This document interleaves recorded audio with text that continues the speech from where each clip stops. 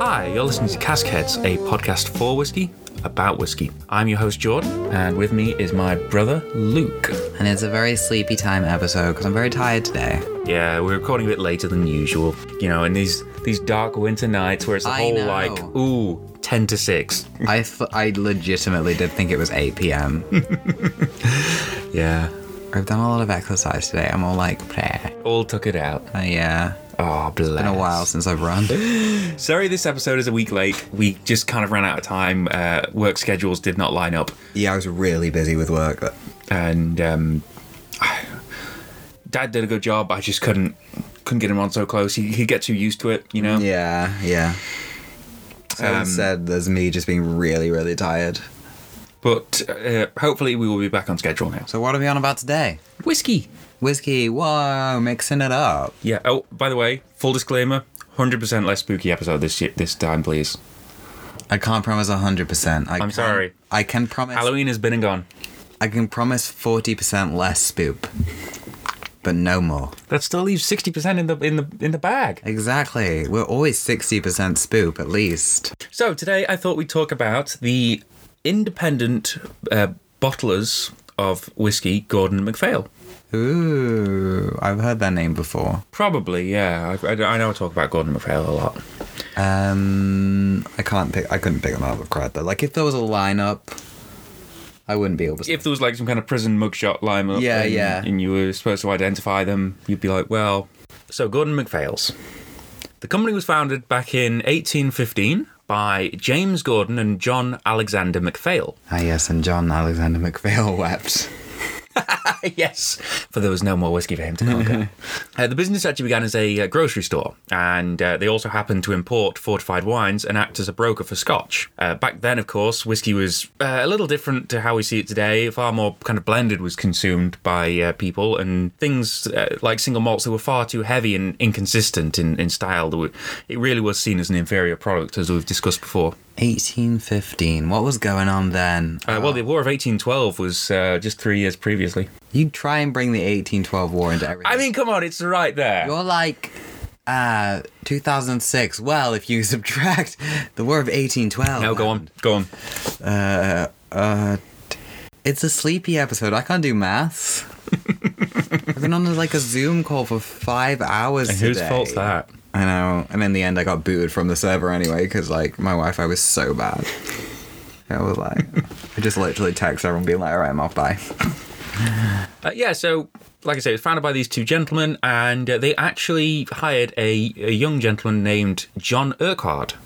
Ooh. Now, he was hired as a young apprentice, and he actually demonstrated a very good understanding of whiskey stock management. Part of his job was procuring supplies of high-quality spirits. He also created a lot of house blends for customers' kind of needs in these recipes, effectively. And his kind of skill became very evident to the two owners. And he was actually made a senior partner. And eventually, when the two founders passed away, he was the sole head of the company. Whoa. Now, it's important. Yeah. Now, it's important mentioning that even to this day, it is still owned by the Urquhart family. So he became the sole head of the company, basically. And part of his understanding that it wasn't just the spirit that needed to be high quality. As we've discussed before, it was the wood in which the casks that are used, in which the whiskey's matured, rather, that is a really big kind of influence on the consistent quality that you need. In a lot of ways, the Urquhart family, particularly... not just John, but his son, who we'll mention in a little bit later, they had a very big kind of step up in quality compared to a lot of their competitors. Now, these days, single malts are more readily available, as we know. I mean, you can go into supermarkets or whatever, and you can find a single malt, no problem. There's usually at least 4 or 5. But back in kind of like the pre-1960s, it really was a completely different kettle of fish. One of the biggest steps that was taken by Gordon MacPhail, the company, in the move ahead of their time, as a lot of people view it, was the production of their distillery label series. Is it Gordon and MacPhail or Gordon MacPhail? The company is Gordon and MacPhail. But you keep saying Gordon MacPhail. Gordon and MacPhail. Okay, so I keep forgetting to put the and in. I just didn't know if it was Gordon and MacPhail or Gordon MacPhail. From here on, if I say Gordon MacPhail, it's Gordon and MacPhail. Oh, that's a fair question. I will let that slide. But if you like, it's Gordon and MacPhail. I recognise that bottle now. Yeah, one of the biggest steps that they took was the the production of what was called the distillery labels. And back in the 1930s, James's son, George, he contacted a lot of the distilleries that they did business with, and he said, would it be all right if they started buying more stocks up and maturing it themselves? So they effectively bought the new make spirit off the distilleries, and they put it into their own casks to further mature it. Back in the 1930s, there certainly wasn't the demand for single malt that you get now, and the distilleries were quite happy. They said, yeah, you're buying our product, and as long as the quality maintains for their name to be associated with it, it was all very very above board and everything. And so by the time that you kind of get towards the 60s, they've already built quite a stock portfolio up by that point. And the reason why I'm saying the 60s is because in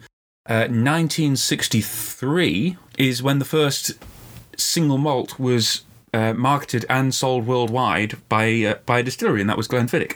Whoa. Now, back in 63, a lot of their competitors thought they were crazy for doing this because, like I say, there just wasn't a market for single malt. It was viewed as this inferior product. Everyone was buying blends, and Glenfiddich said, no, we're going to market it as a single malt. We think that the quality stands for itself. They put it in a very distinct triangular kind of shaped bottle, which if you've ever seen a Glenfiddich bottle, they keep the design to this day. It's just slightly rounded. Since 1963, Glenfiddich's been the best-selling single malt in the world, I think. With the exception of at least 1 year to my knowledge, because Glenlivet beat them a few years ago, actually. But then Glenfiddich just stepped up production the next year and they kept the title kind of thing once again. So it's only really from the early 60s onwards that you start to see the demand for single malts being marketed worldwide, but it is important to note that there were people selling them before this. Glenfiddich gets the recognition, and fair enough to them, they are the best-selling single malt, but people were buying and consuming single malts before then. The reason why it's called the Distillery Labels series is because when they were selling these whiskies, obviously, before single malts were getting to that stage, as I've just discussed, lots of distilleries didn't even have their own label for the product. There was no need for it. So often Gordon Macphail's would either use an existing distillery label if they had one, or they would create one for themselves. And it'd have to have the distillery name in there, and they would also mention it's matured by Gordon Macphail's and bottled to their specifications, basically. I have to say that even today, the distillery label range is still going, and they do some seriously nice whiskies. I mean, Mortlach 15-year-old is a spectacular release. Mortlach, yep. We named a dog Mortlach. We did name a dog Mortlach. Not that we owned one, but not that we owned the dog. We just named the dog Mortlach. Yeah, we just name people's dogs for them. They don't know that we named their dogs. Although that could be a new service, dog naming. You see dog grooming? Maybe we could have a dog naming service. Are you tired of your dog having just a normal name like Patch or Splodge or Rufus? Actually, no, I like Rufus. We should probably keep Rufus. Woofus. Well, come to us for your dog naming needs. Spoilers, it will almost always be a distillery name. Or a really obscure reference. Pegasus? Or mythical creatures. We'd allow mythical creatures. So yes, the distillery label range, like I was saying, Mortlach, great whiskey. They're 15-year-old. They do a 25-year-old Mortlach as well, which is spectacular. But I mean, the money for the 25-year-olds are a lot more for obvious reasons. They do a very nice Linkwood 15 and 25. They do a wonderful Scapa, but it's very, very limited release on the Scapa distillery release, because obviously there's not a lot of stocks available, but that is a really nice aged Scapa.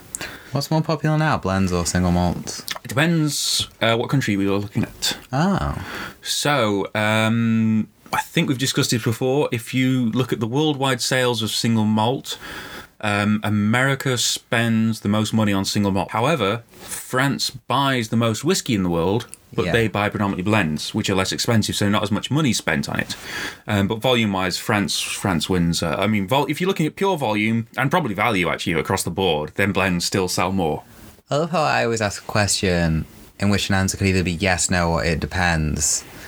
And then 3 minutes later, the question's answered. Blends are more popular. Okay. They certainly account for most of the sales. But having said that, single malts create a lot of money. Yeah. In the 1960s, a new range was added, and this was named the Connoisseur's Choice range. Now, Connoisseur's Choice was the creation of John Urquhart's son, who we've already mentioned, George. Now, it's worth mentioning as well, with the family, it's not like George just got an easy ride into the business. He had to work from the bottom up. He was kind of sweeping the floors, learning all aspects of the business before he was brought in properly, kind of thing. Wow, that is not how it works now. It is with the Urquharts. They always insist that they have this kind of understanding going on of the family business. Sorry, I meant most corporations. No, I get it, but what's it called? Nepotism. Nepotism, thanks. And so George, he had the idea of the Connoisseur's Choice range. I mean, he also had a lot to do with the, like I say, the distillery labels range before, but when he got to the 60s and this marketing of single malts really started to kick off, this is when Connoisseur's Choice came out, and he wanted to showcase the wide range of flavours available from single malt distilleries. And like I say, it was at a time when people were really only able to try a handful of them that were available. So Connoisseur's Choice actually proved to be very, very popular, actually, and in 2018, the brand celebrated its 50th year on shelves. It was doing that well. They had a 50th kind of anniversary of Connoisseur's Choice alone. And to celebrate this, the whole range kind of got this lovely revamp. They updated the presentation. They allowed the company to kind of showcase some of the truly spectacular whiskies they have to offer. I don't mean in a nasty way, it just did the whiskey more justice. Yeah.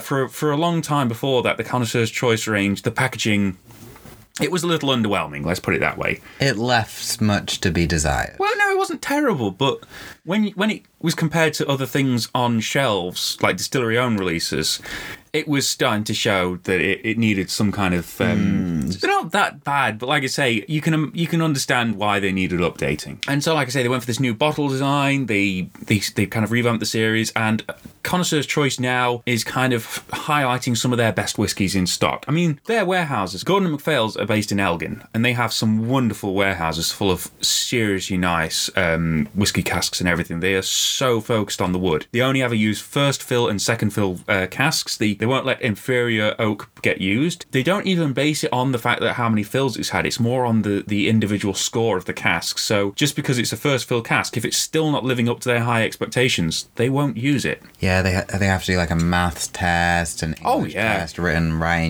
like basic chemistry at least. Oh yeah, it's crazy. Yeah.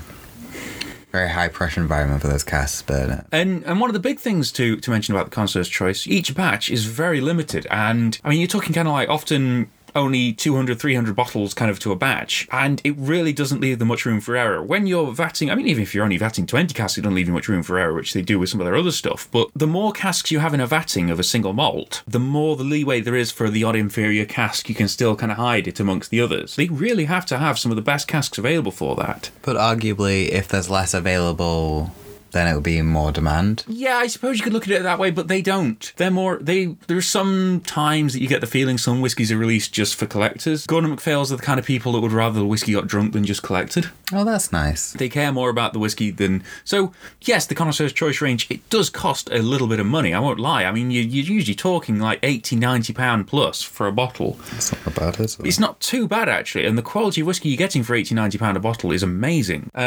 Quite often, they're cask strength, so you're getting all natural cask flavour through there as well. If they do kind of add some water to it, it's still kept at usually 46 at the very least. I don't think I've seen one below 46 yet. So you're still getting a lovely amount of that cask influence. And so, like I say, Connoisseur's Choice is designed to highlight some of the best whiskies they have on offer. I mean, some of the seriously expensive ones, you're talking like 30-year-old whiskies and stuff they've got, where it's just a single cask that they bottle for limited runs. And lovely distillers as well. I think I saw there was like a 33-year-old Mortlach or something the other day, or it was a 30-something-year-old Mortlach, and it was just a one-off release they were doing. Wow. And it's also worth noting, not too long ago, in the grand scheme of things, Gordon and MacPhail's, they broke the record for the oldest bottle of whiskey sold. They actually were able to bottle and sell a 75-year-old whiskey. Whoa. Which, as you know, because of the dilution of the casks and things, when it gets below 40, you can no longer call it a whiskey. And also maintaining that the whiskey is of a palatable stage because the wood hasn't overwhelmed it and everything. Getting it to 75 is a serious work of art. Yeah, that's quite old. That's older than both of us combined, that's for sure. Sure is. Sure diddly is. That's just basic math. So yeah, they have the stocks available to them. I mean, not too long ago, you were kind of seeing like 50-year-old whiskies from Gordon and MacPhail's, no problem. I mean, now the stock's been hit a little harder. Yeah. Moving on, back in 1998, the Benromach Distillery reopened its doors to distilling 100 years after its original founding. Benromach is locating in... Go for it. Ferez. You can go back to reading now. Oh, okay, so moving on. Back in 1998, the Benromach... The information I gave was correct. But some of it was pronounced incorrectly. Literally only for us. Back in 1998, the Ben Romack distillery was actually reopened by Gordon MacPhail's. The Urquhart family had bought the distillery back in 1993, and they took 5 years to kind of get it fully refurbished to the standards that they wanted it. And it was in 98 when it opened its doors again and started distilling. It was 100 years since its original founding. So the It's a millennial. It reopened as a millennial. It reinvented itself as a millennial. poor born again millennial. Yeah. I'm a born again millennial. What does that mean? I'm a second generation millennial. I love for someone to say I'm a second generation millennial. Like, what? Oh, that should be a t-shirt. Yeah. I think that might be a Cascades t-shirt right there. I'm a second generation. Yeah, I like it. And the cask whisperer cometh. Cask goblins. So they bought Ben Romack Distillery and they reopened it. And it was located in the town of Forres, which is in Speyside. And they wanted to create an older style of Speyside whiskies. You see, back in the 50s and 60s, or before that rather, it was a lot heavier and was often peated due to the peat being used as a fuel source for malting. I mean, this was Highland peat, it was more of a woody, earthy smoke, as we've discussed before, but it was still a very different style to how we have Speysides today. And the style changed in the 50s and 60s, so that you could go into blending. You really don't need a lot of peaty whiskey in a blend, and so there really wasn't the need for it. But Gordon MacPhail's, when they looked at their stocks in their warehouses and things, they had whiskies that weren't only distilled in the 50s and 60s or even before then, but also bottled. So they had they do have a range going back. It's actually very interesting. They have kind of like just bottles, and they'll show the same whiskey releases over different years to maintain that quality of flavour. Profiles and things like that, and so they can look back, and they also have like ledgers for the ratios and things like that, and they can look back and see that the quality's still being maintained. Huh. What they did was they also had this chance to kind of try whiskies that were, like I say, distilled in the 40s, 50s and 60s and also bottled back then. And so they were able to see what this older style was like. And that's why they were able to create such a nice old-fashioned style so accurately. Or at least they say. They never let me personally try this older style yet. Have you been to the distillery? No, I haven't been to Ben Romack Distillery, actually. But if you're listening, Ben Romack Distillery, I think you need to help me further my knowledge. Help me to help you. Yeah, help me to help you, exactly. I have a badge and an umbrella from your distillery. You have an umbrella? From their distillery or by their distillery? Well, by their distillery. I didn't steal the distillery umbrella. That would be a move. I like the thought that the distillery has one umbrella. Ella. I didn't know you had a Ben Romack umbrella. It's probably because you always leave it somewhere. Oh, that white one. That white one, yeah. Dip. They created this lovely, heavier style of a Speyside. Now, what's important to mention as well with Ben Romack, it's carrying on this high-quality wood. For a start, they only ever use first fill casks for their maturation. It gives you that most intense kind of interaction with the whiskies. The range is quite good. It's just very good actually. Quite good doesn't do it justice. They do a 10 and a 15-year-old in the standard range. Now both of these are matured in sherry and American oak casks, both first fill, and they're peated to about 12 parts per million. So it's about a Talisker level actually, to put it in context. And it's lovely, kind of a bit rich, bit smoky, and a nice kind of cereal biscuity maltiness comes through in it as well. It's very autumnal. I love Ben Romack this time of year, actually. Although I love Ben Romack all year, really. The pumpkin spice of whiskey. It's the pumpkin spice of whiskey. They then do a peat smoke version, which is heavily peated compared to that. They whack that phenolic count up to about 42 parts per million. Really does carry up. They also do an organic whiskey. The organic whiskey this time is unpeated because the organic barley they sourced was unpeated. They've also done some lovely wine cask finishes before, and they've just released a 21-year-old in their standard range as well. Does the organic one come in like a weaved bottle? No, it doesn't come in like some kind of hempian basket or something. Surrounded by straw. Why would you weave a bottle, by the way? Wouldn't it leak? Hey. But I am assured that the whiskey is free range. Ben Romack Distillery, wonderful, wonderful distillery. If you do get a chance to go up there, thoroughly recommend it.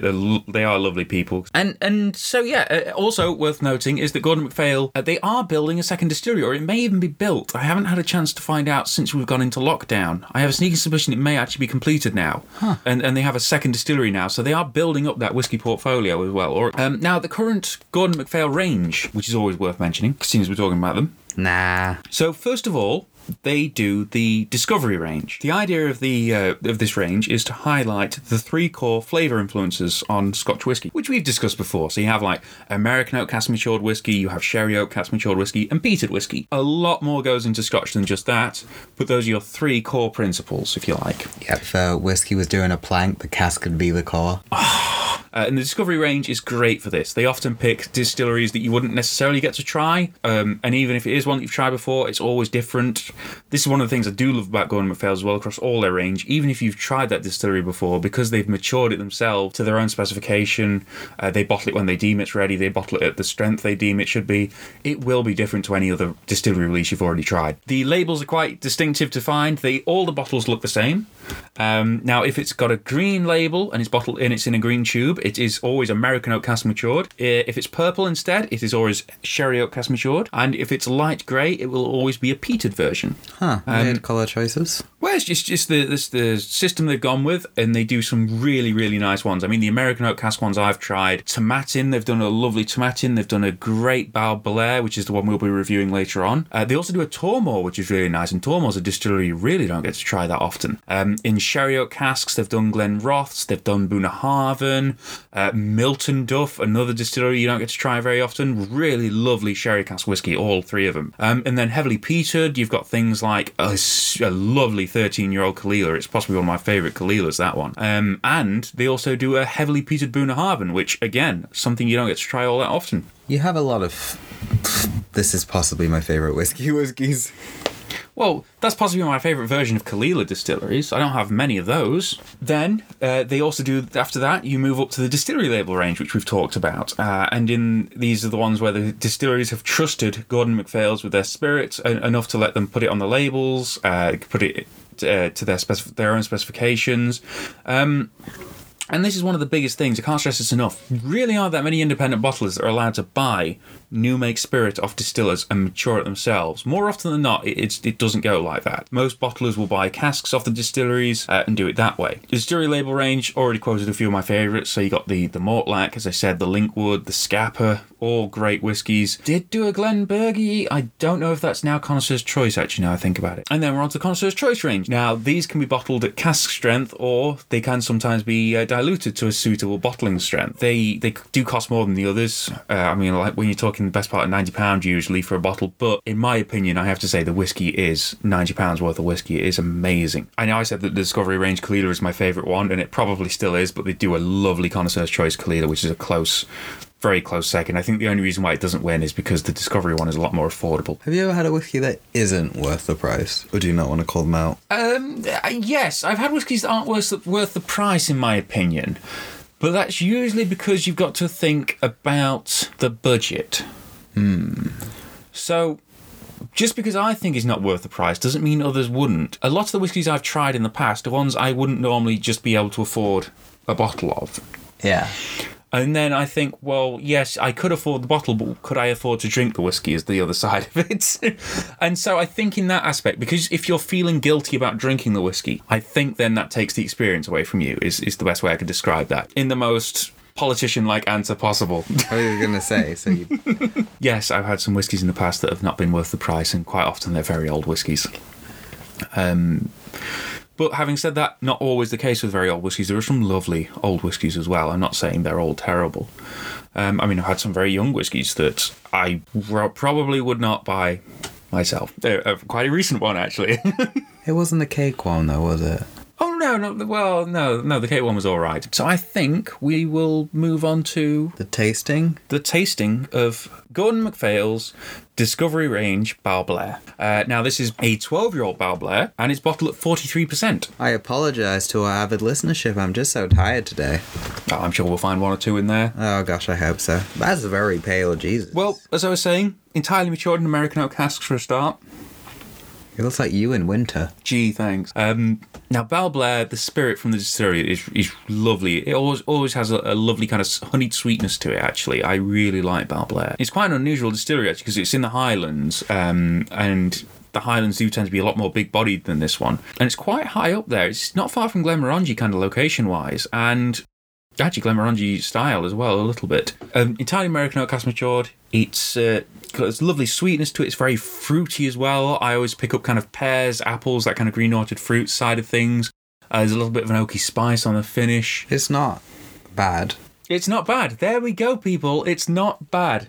It kind of... Let me just phone up the Urquhart family right now and say, hello, your Discovery range. It's not bad. I felt a bit of a headache brewing after a few sniffs, to be honest, because it kind of does that to me when I sniff alcohol.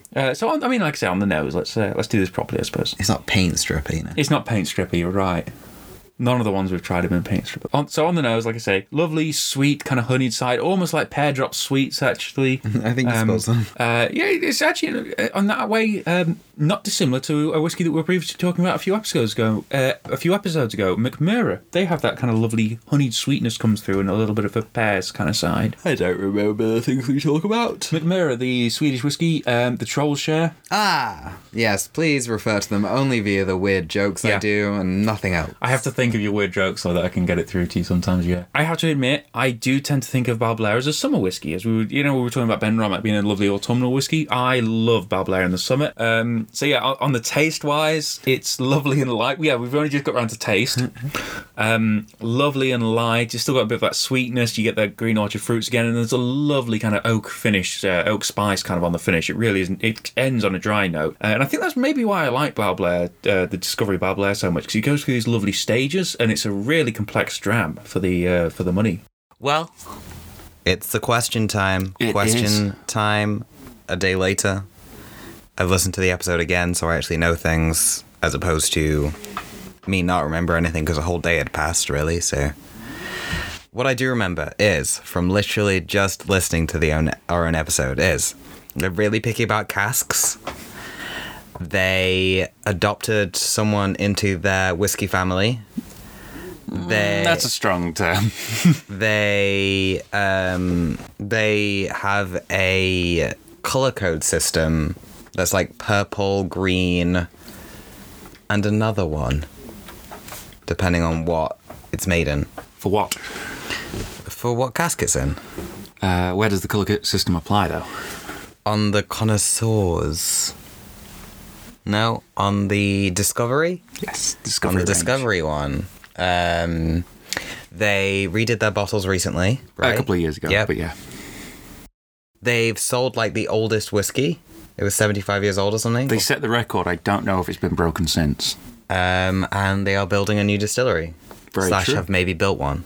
Very true. And they also own another distillery. Ah, yes. And they started in liqueur.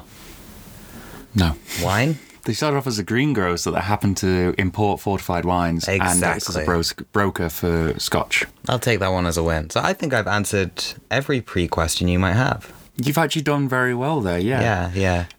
Except what's the name of the distillery? Gordon and MacPhail. No, that's the name of the company.